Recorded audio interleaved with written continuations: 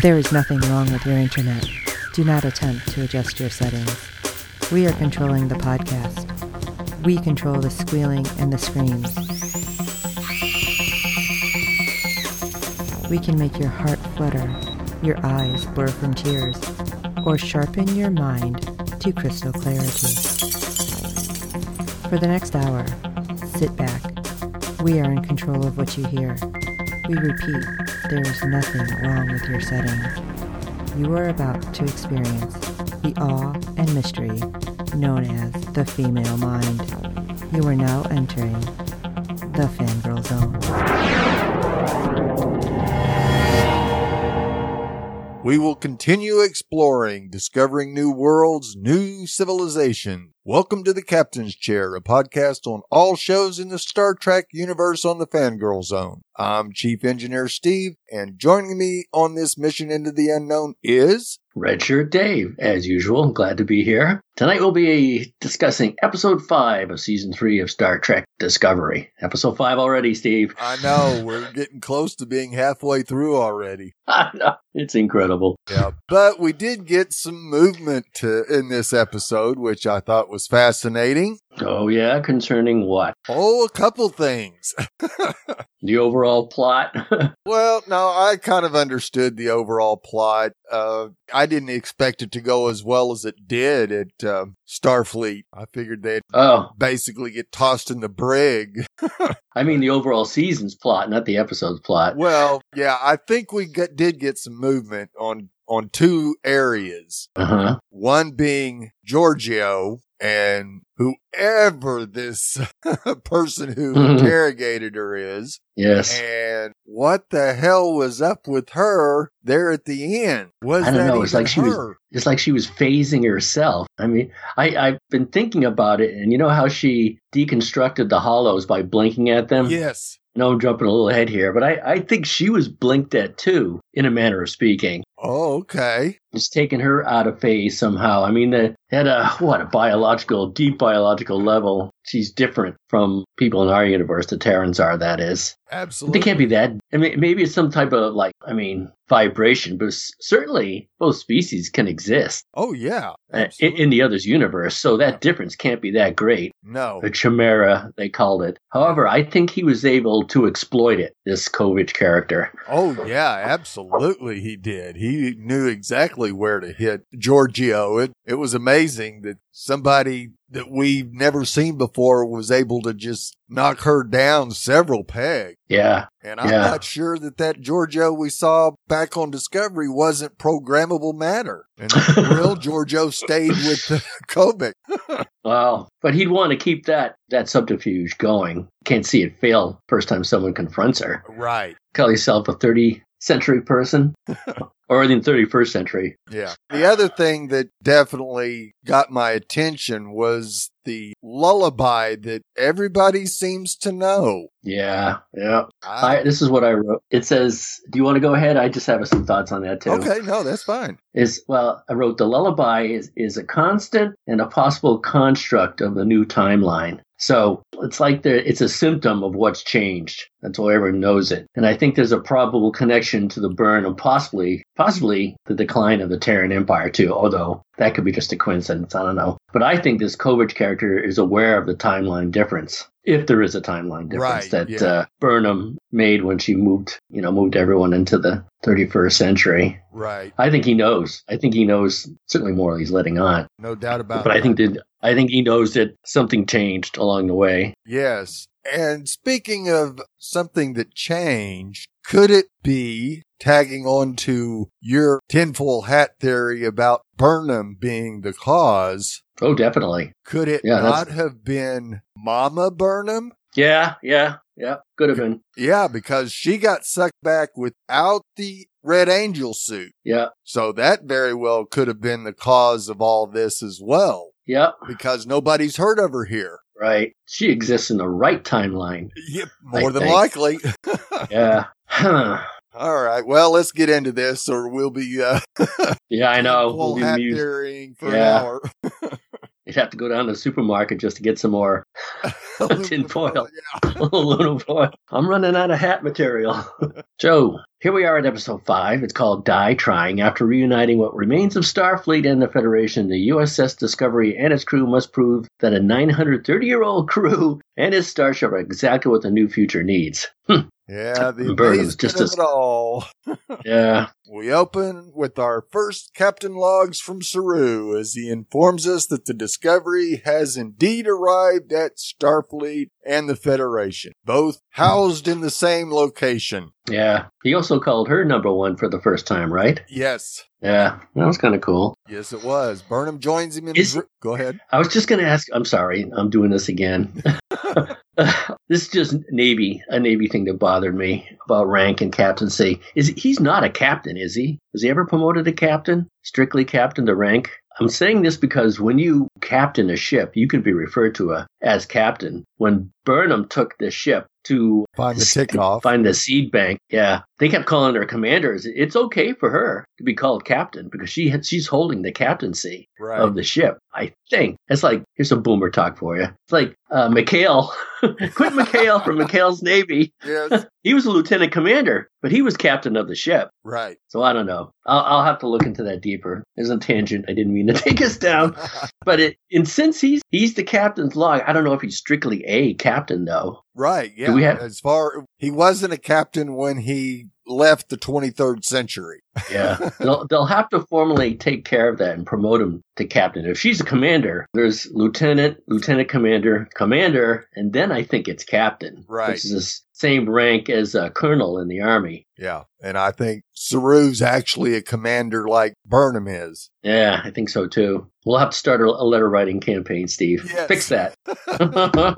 So Burnham joins him in his ready room and wonders if she'll get any more information on the burn or her mother. Not likely. Yeah, not yet. They arrive on the bridge where Detmer informs them that Discovery has arrived at the Federation headquarters, but all they see is a distorted starfield on the view screen. A security measure to mask the location, but Saru says Discovery is expected and orders Detmer to fly the ship forward. So if it's a security measure to mask location, how come you can see the distortion? Yes.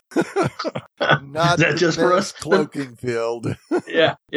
They got to talk to the Klingons and the Romulans. That's not how you do it. No. As it pierces the distortion field, the crew is amazed to see the interior is a massive toroidal space generated by glowing platform at the center with multiple starships inside. And elsewhere on the ship, Stamets and Reno and dozens of other crew members also crowd around the windows in amazement. That's kind of funny, as they're really actors. I don't want to spoil anyone's bubble. Yeah. But when you're an actor, even though I think they're real, you have to walk up to this fake window and stare into fake space. Right. And act super happy. Yeah. And all. And cool. That's what constantly amazes me. They all seem genuinely happy. Look at that. Yes. What, you mean that tennis ball hanging from the roof by a string? Yep. And Bryce hails headquarters to report their arrival and are responded to with a scan. Of course they're going to be scanned. Yeah. A little surprised they weren't contacted verbally, though. Yeah. Detmer reports she's lost helm control, and Bryce reports that headquarters will dock the Discovery remotely, and has ordered Saru, Burnham, and Adira Tal to beam over. I'm kind of surprised they didn't pull Earth Defense Force movement and just beam them over there themselves. Yeah. I'm surprised they didn't have some type of hologram stand on the bridge, at least, as a form of communication. Right. Yeah, and the way Vance was, you'd kind of expected that that's what he would have done. He would have been hollow projection over until he got more comfortable with who they actually were. Yeah. I was watching Thor Ragnarok last night, and Thor's in prison on the prison world, and Loki comes to visit him. And so Thor picks something up and throws it right at him, and it disappears through him. And Loki goes, "Well, you didn't expect me to personally come here, did you? I'm not that dumb." Burnham surmises that Starfleet scans were precise enough to recognize the tall symbiote. Must have been. Yeah, I guess so. Saru leaves the con to Nielsen, and the three beam directly over to the bridge. Have we discussed that Nielsen, his actress, was the original Amira? Amira, yeah. Yeah. Did we cover that? I'm sure everybody knows. I think we did, yes. Okay, that's good. So what? But it's funny. Some of the reviews are like, "Who is this person?" And it's like, "Come on, guys, do your homework. You know who that is." Yeah, I know. Did she have a problem with the makeup, and that's why they had to get someone else play Amira the second season? I think that I read that somewhere. Anyway, that's wow, probably true. Yeah. Boy, you don't have to call me Dave. You can call me Tangent because I'm just spinning off all over the place, musing. Anyway, Steve, not quite the greeting they were looking for. I wrote in my notes, greeting was as frosty as Admiral Vance's hair. Yes. Oded Fair. Is it fair, or do you pronounce it? Or Ferrer? Anyway, Oded as Admiral Vance. He has automatic gravitas to him, especially with that gray hair. Yes. Much different than his mummy role, that's for sure. Yeah, I know. He always reminded me, he always looked like George Harrison to me. Some more boomer talk. And now everyone's like Googling, who the heck is George Harrison? Right. Come on. So, from Admiral Charles Vance, we learned that the Federation now consists of 38 planets, down from a peak of 350. Ouch. Saru's native Kaminar is a member in the presence of the Emerald Chain, an Orion-Andorian alliance controlled by Osira, is detected by the USS Cuyahoga in the Sigma Draconis system. Cuyahoga. There was an REM song. That's not quite boomer talk. No. Getting there, though. Yeah. Saru and Burnham bring Vance up to speed on Discovery's history, the spore drive, and the sphere data. But the lingering effects of the 30th century wars related to the temporal accords leave the Admiral reluctant to trust time travelers. That was part of this. When we were first talking about the lullaby, yep. There's some cognitive dissonance there that I haven't quite put my finger on yet. They're talking about temporal wars that led to these accords. I wonder if there really were wars, or they thought there were, or that's part of the construct they're not aware of. Something like that. I don't know. I haven't put my finger on it yet. As you said earlier, we don't have enough aluminum foil to jump down that rabbit hole yet. Vance intends to refit Discovery and reassign the ship's crews, causing Burnham to secretly encourage Saru to illegally obtain records regarding an illness infecting Keeley refugees. Man, she hasn't learned anything. No, this is... She has a thing for authority. Century Burnham, that's for sure. Yeah, I know. 930 years older and she hasn't changed a bit. Burnham wants to find a cure in order to prove the crew's worth, but the captain insists on following proper protocols to get the data. Yay. Finally, someone who follows protocol.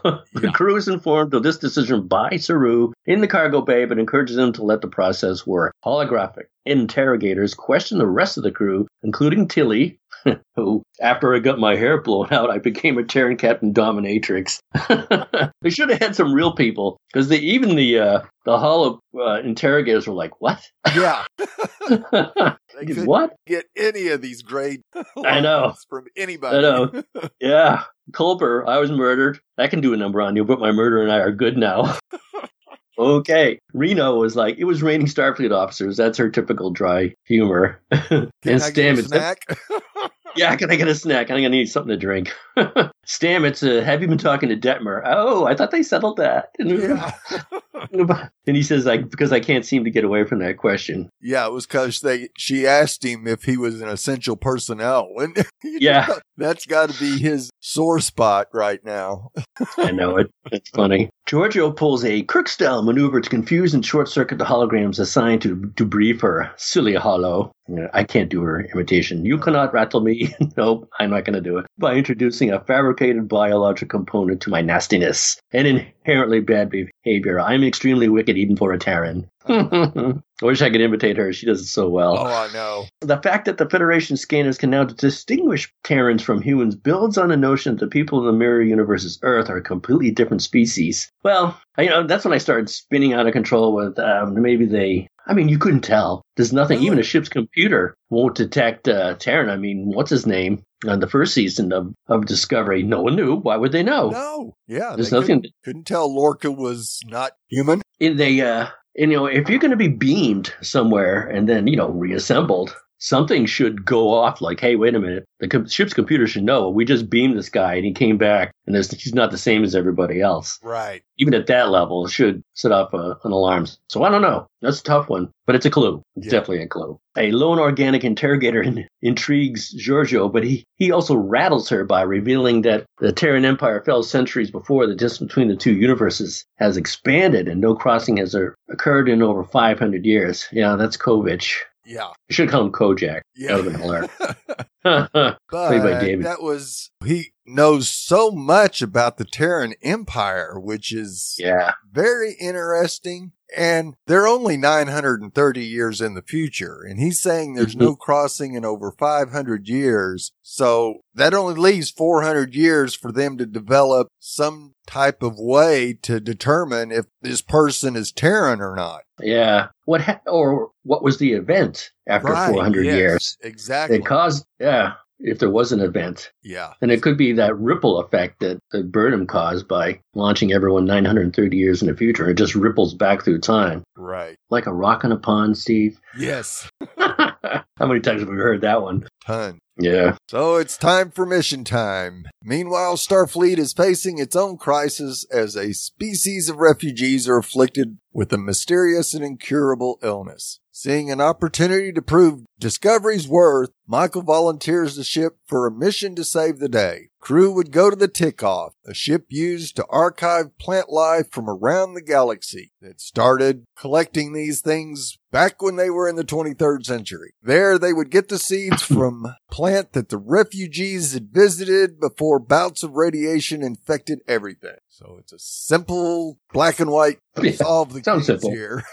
Right. Those seeds would allow them to make an antidote and save countless lives. Now, of course, it was interesting to hear Vance tell him that it would take 5 months to get to the Tick-Off. And Burnham goes, well, I can be there and back in no time. Yeah, at least she didn't put an L up to her forehead when she said that to him. Right. Yeah, Vance begrudgingly agrees, but makes Saru stay behind as collateral, leaving Michael to command this high-stakes away mission. I thought she was pretty impressive as a commander, too. Well, as the ship's captain. Oh, take charge. Yes, right away. They're and of course, he has his security officer Willa join them. Yeah, I think you got it backwards though. You keep Michael and send the guy you can trust, not the smartass who's been giving you a hard time since she met you. Exactly. Oh well.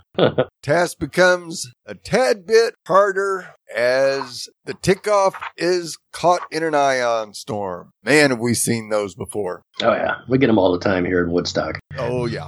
They're able to grab the ship thanks to the skills of Detmer, though her self-deprecation afterwards seems to indicate her shaky mental health issues from the previous episodes continue. And good. Vance mentioned it. Yeah, I wrote in a note, yay to that, because you just can't end it. You can't just end it and say, oh, she's fine. Right. Just like Stamets. Yeah. So it's nice that they didn't just drop those storylines because they had a drive-in movie in the cargo bay. I know. Everything's better. Good old 20th century humor.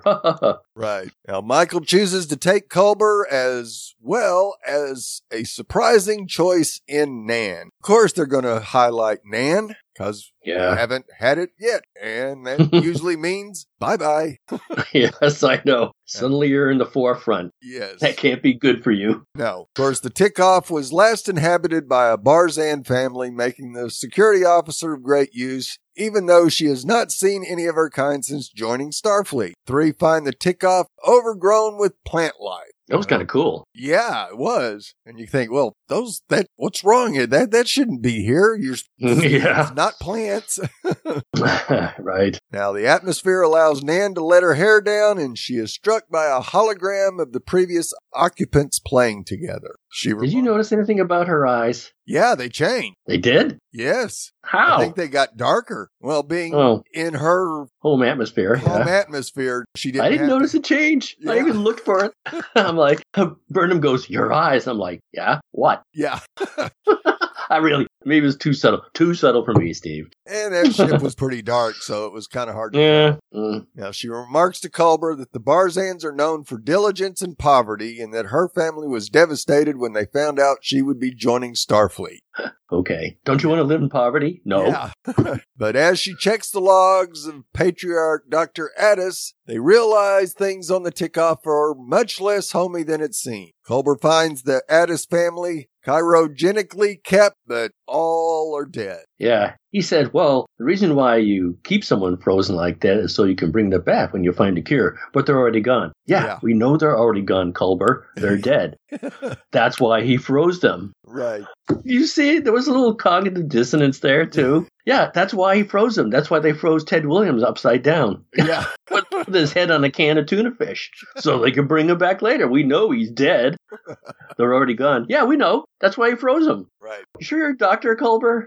Okay, sorry, Steve. There I go. Using the crack discovery engineering team, they're able to figure out that the Tikoff was hit by a coronal mass ejection that killed everyone instantly. Or CME. Yeah. Addis survived, just happening to be beaming into the seed vault at the time, but is now living out of phase. Now, he initially fought off Michael, extremely protective of the seeds he finds essential to his fruitless mission of bringing his family back. But as the crew is able to bring him back to normal, with a great scene in engineering, he starts to come to terms with his reality. Now, Nan and Michael have to do the good cop, bad cop routine on Addis, which eventually convinces him to give up the seeds and help save countless other families in spite of his own. However, he refuses to leave the ship despite him being days away from death with the radiation he received. You can live or you can die. Well, I'd rather die. Culber is beside himself. The situation opens up for an opportunity for Nan. She volunteers to stay behind and man the Tikoff, taking it back to Barzan so she can give Addis and his family a proper burial. She and Michael tearfully embrace as she commends the commander for finding the best in herself and others. As she and the Discovery leave, Nan looks out at them, ending one chapter and beginning another that has her finally reconnecting with her species. Yeah. Well, okay, two things. I guess we're to understand if you have the coronal mass injection and the radiation, you can't be brought back from it? Is that, or did he think they died from something else? Yeah, I don't think he realized what actually killed his family. Yeah. And in the 31st century, there's no cure for radiation. And not if you know that it's radiation that happened right then. Yeah, I think in the 32nd century, if a ship got hit with it, they would be fine because they would know what they had to do and do it to save everybody. Apparently, the Tikoff and this Barzan family just had no clue what was happening to him, so it got his family and he wasn't able to save them. Yeah, but now that they know what it is, right, the 31st or 2nd, whatever century, medicine should be able to cure them. It's only they get radiated and it breaks down all their organs. Right. You know and what that's I'm saying? what Culber couldn't figure out why Addis didn't want to be cured. And it's just because they can't bring the family back, I think. Why not? Sorry. Well, yeah, you can. Well, we've only seen Spock be brought back from the dead. That's so 23rd century. Yeah. True. I know. Okay. Anyway, back at Federation headquarters, Burnham reports on a successful mission. Saru says Discovery stands ready for further assignments, but Vance warns that exploratory missions are now an unaffordable luxury. Well, they don't use money, so I do wonder. But they do have programmable matter, so what's holding them back? Right. So they should get more Narns. They love living in poverty. Is that deal? They need more Narn influence. And what do they have? A single Narn, and what do? Leave it aboard a seed ship. Way to go. Saru tells Vance about the Dark Ages, time before the Renaissance, where humanity was plagued by war and disease. But an artist named Giotto helped launch the Renaissance by discovering three-point perspective, and the technique was used in two-dimensional art to represent three-dimensional depth. That was kind of cool. Yes. A nice metaphor, analogy. Yes. But even he had a little Burnham in him there. Like, let me explain this to you so you can understand it. It's a good thing he didn't get slapped in the brig, too. Yeah. That inspired humans, Saru says, and Discovery's unique perspective could help the Federation of 3189 look up to the stars. Yes, 32nd century we are. Yes. Vance admits they had been in triage for a long time, and Burnham urges to keep Discovery together with its crew. But Vance warns they are not yet dealt with the trauma of time travel, noting particularly that Detmer's unstable. Yes, second reference to that. But Burnham says they trust her. Well, it's a good thing she has her buddy Joanne sitting up at the comms with her, too, because she always has to lean over and tell her, like, you got this. Yeah. Better not take Joanne off the bridge. Vance relents, but says Discovery will go where he says when he orders it. Okay. I'm good with that. I like nice hair. Burnham asks about the burn, but Vance says there's not enough data to support any theory about its origin and says the Federation is a more immediate concern. I don't know, more cognitive dissonance there, Steve. Yeah. Is this multiplicity of theories deliberate? I mean, that's when I go back to this Kovich character. He knows something. Oh, yes, he absolutely knows something. And no, I just really don't think they have a clue as to what made the dilithium inert. They just ain't figured it out, and it's going to be funny when our 23rd century scientists are able to figure it out, and their 30th century scientists weren't, so. More to come, I'm sure. Yes. Meanwhile, in Sickbay, Culber gives the Keeley the antidote, and the Keeley struck me as a real Star Wars type of alien. Yes, they look very Star Wars. Very Star Wars. Yeah. Burnham asks Willa about the music she heard aboard the Teacock. Willa replies that she and around half the people she had asked knew some version. Ha! Burnham questions how Addis, too far from the Federation headquarters to have traveled there before, would know about the same song as so many others. Well, it's obviously this cosmic concert. Yes. It's also a clue to what happened. Yeah. It's too much of it's not a coincidence. No, it's just part of the symptom of whatever happened. Yes. The event. We'll call it the event. Whatever the event was. Yes. Anyway, on Discovery, Burnham runs into Giorgio Philippa in a corridor, but finds her standing unresponsive. That was weird. Yes, it was. After prompting her several times, Giorgio finally responds and brushes off Michael's concerns, but herself looks worried as she walks away. Boy, did she ever. Yes. And you've never seen her look that way. No, I don't know if she suspected Burnham or she suspected herself. She's definitely shaken. If she's shaken, and then you theorize she's not even she. Yeah.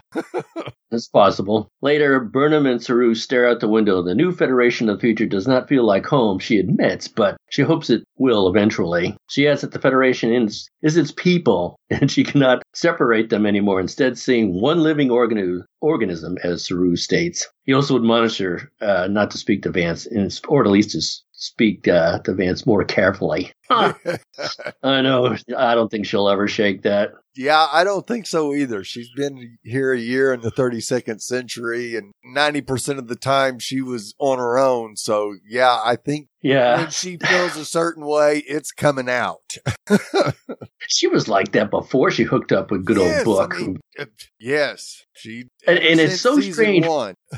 Yeah. Ever since season 1, exactly. And yeah, she was arrested and thrown in jail. They're going to throw her in jail. She couldn't keep her trap shut. So I had something sticking in my mind about, there's that incongruency that she was raised as a Vulcan. Right. Logic over everything. Now she doesn't see the logic in anything.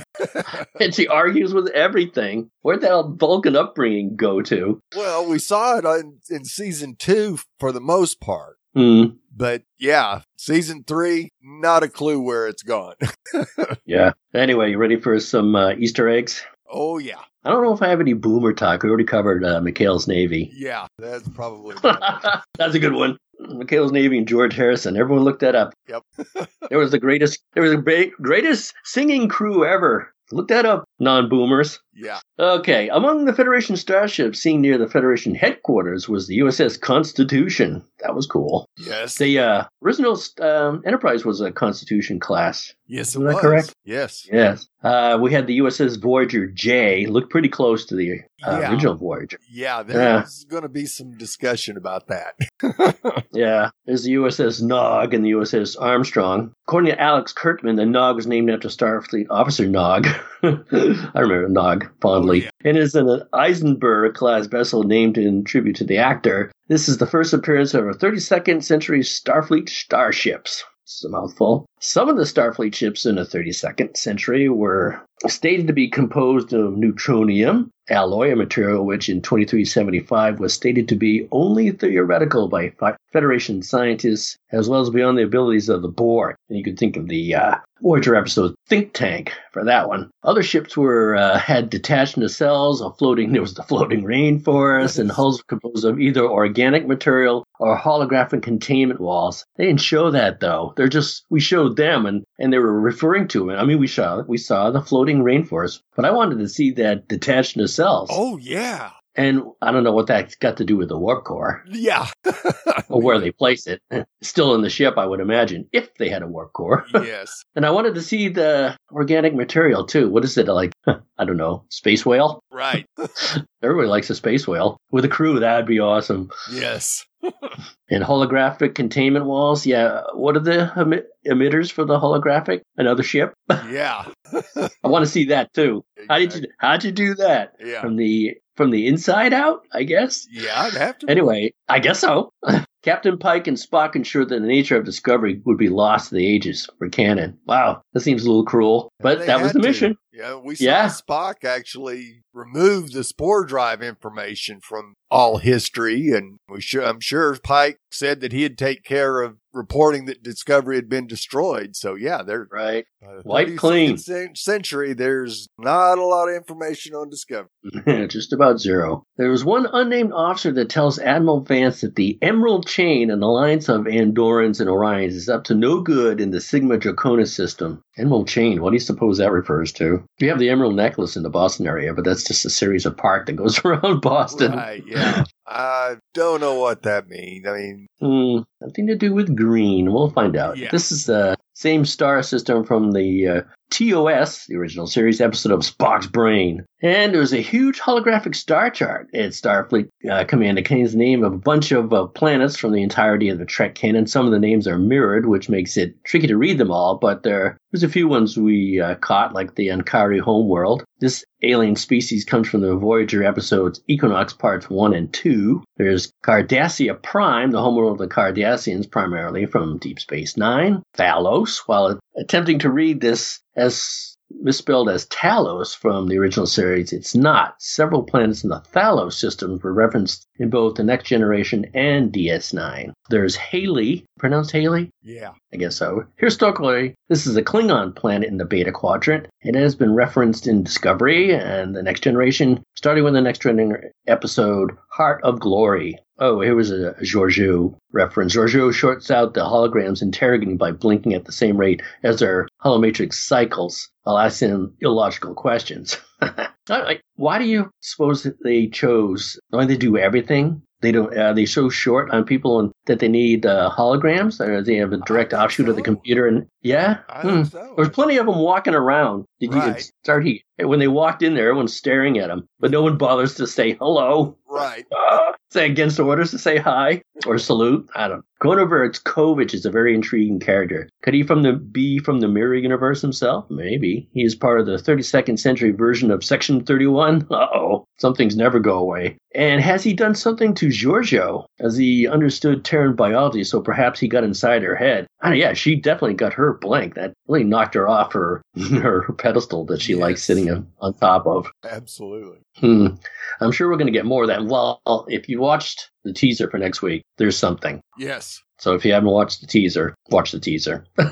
The non-hail from a race of aliens called non-did from a race of aliens called the Barzan in the Next Generation episode, The Price. The Barzan are trying to sell rice to a wormhole in their space. I don't know how you do that, but when you live in poverty, you'll sell anything. Yeah. And At that it time, wasn't a good wormhole. That was one where the Ferengi tried to outbid the Starfleet on it and ended up getting stuck on the other side of the wormhole. Hate it when that happens. Yeah. At that time, the Barzan were not a member of the Federation. Their planet was also known as super reliant on other planets for assistance, which is why Nan Leda says that her people are known for their poverty. Speaking of the original series episode Mirror Mirror, while trying to help the Federation siege ship, the USS Discovery encounters an ion storm.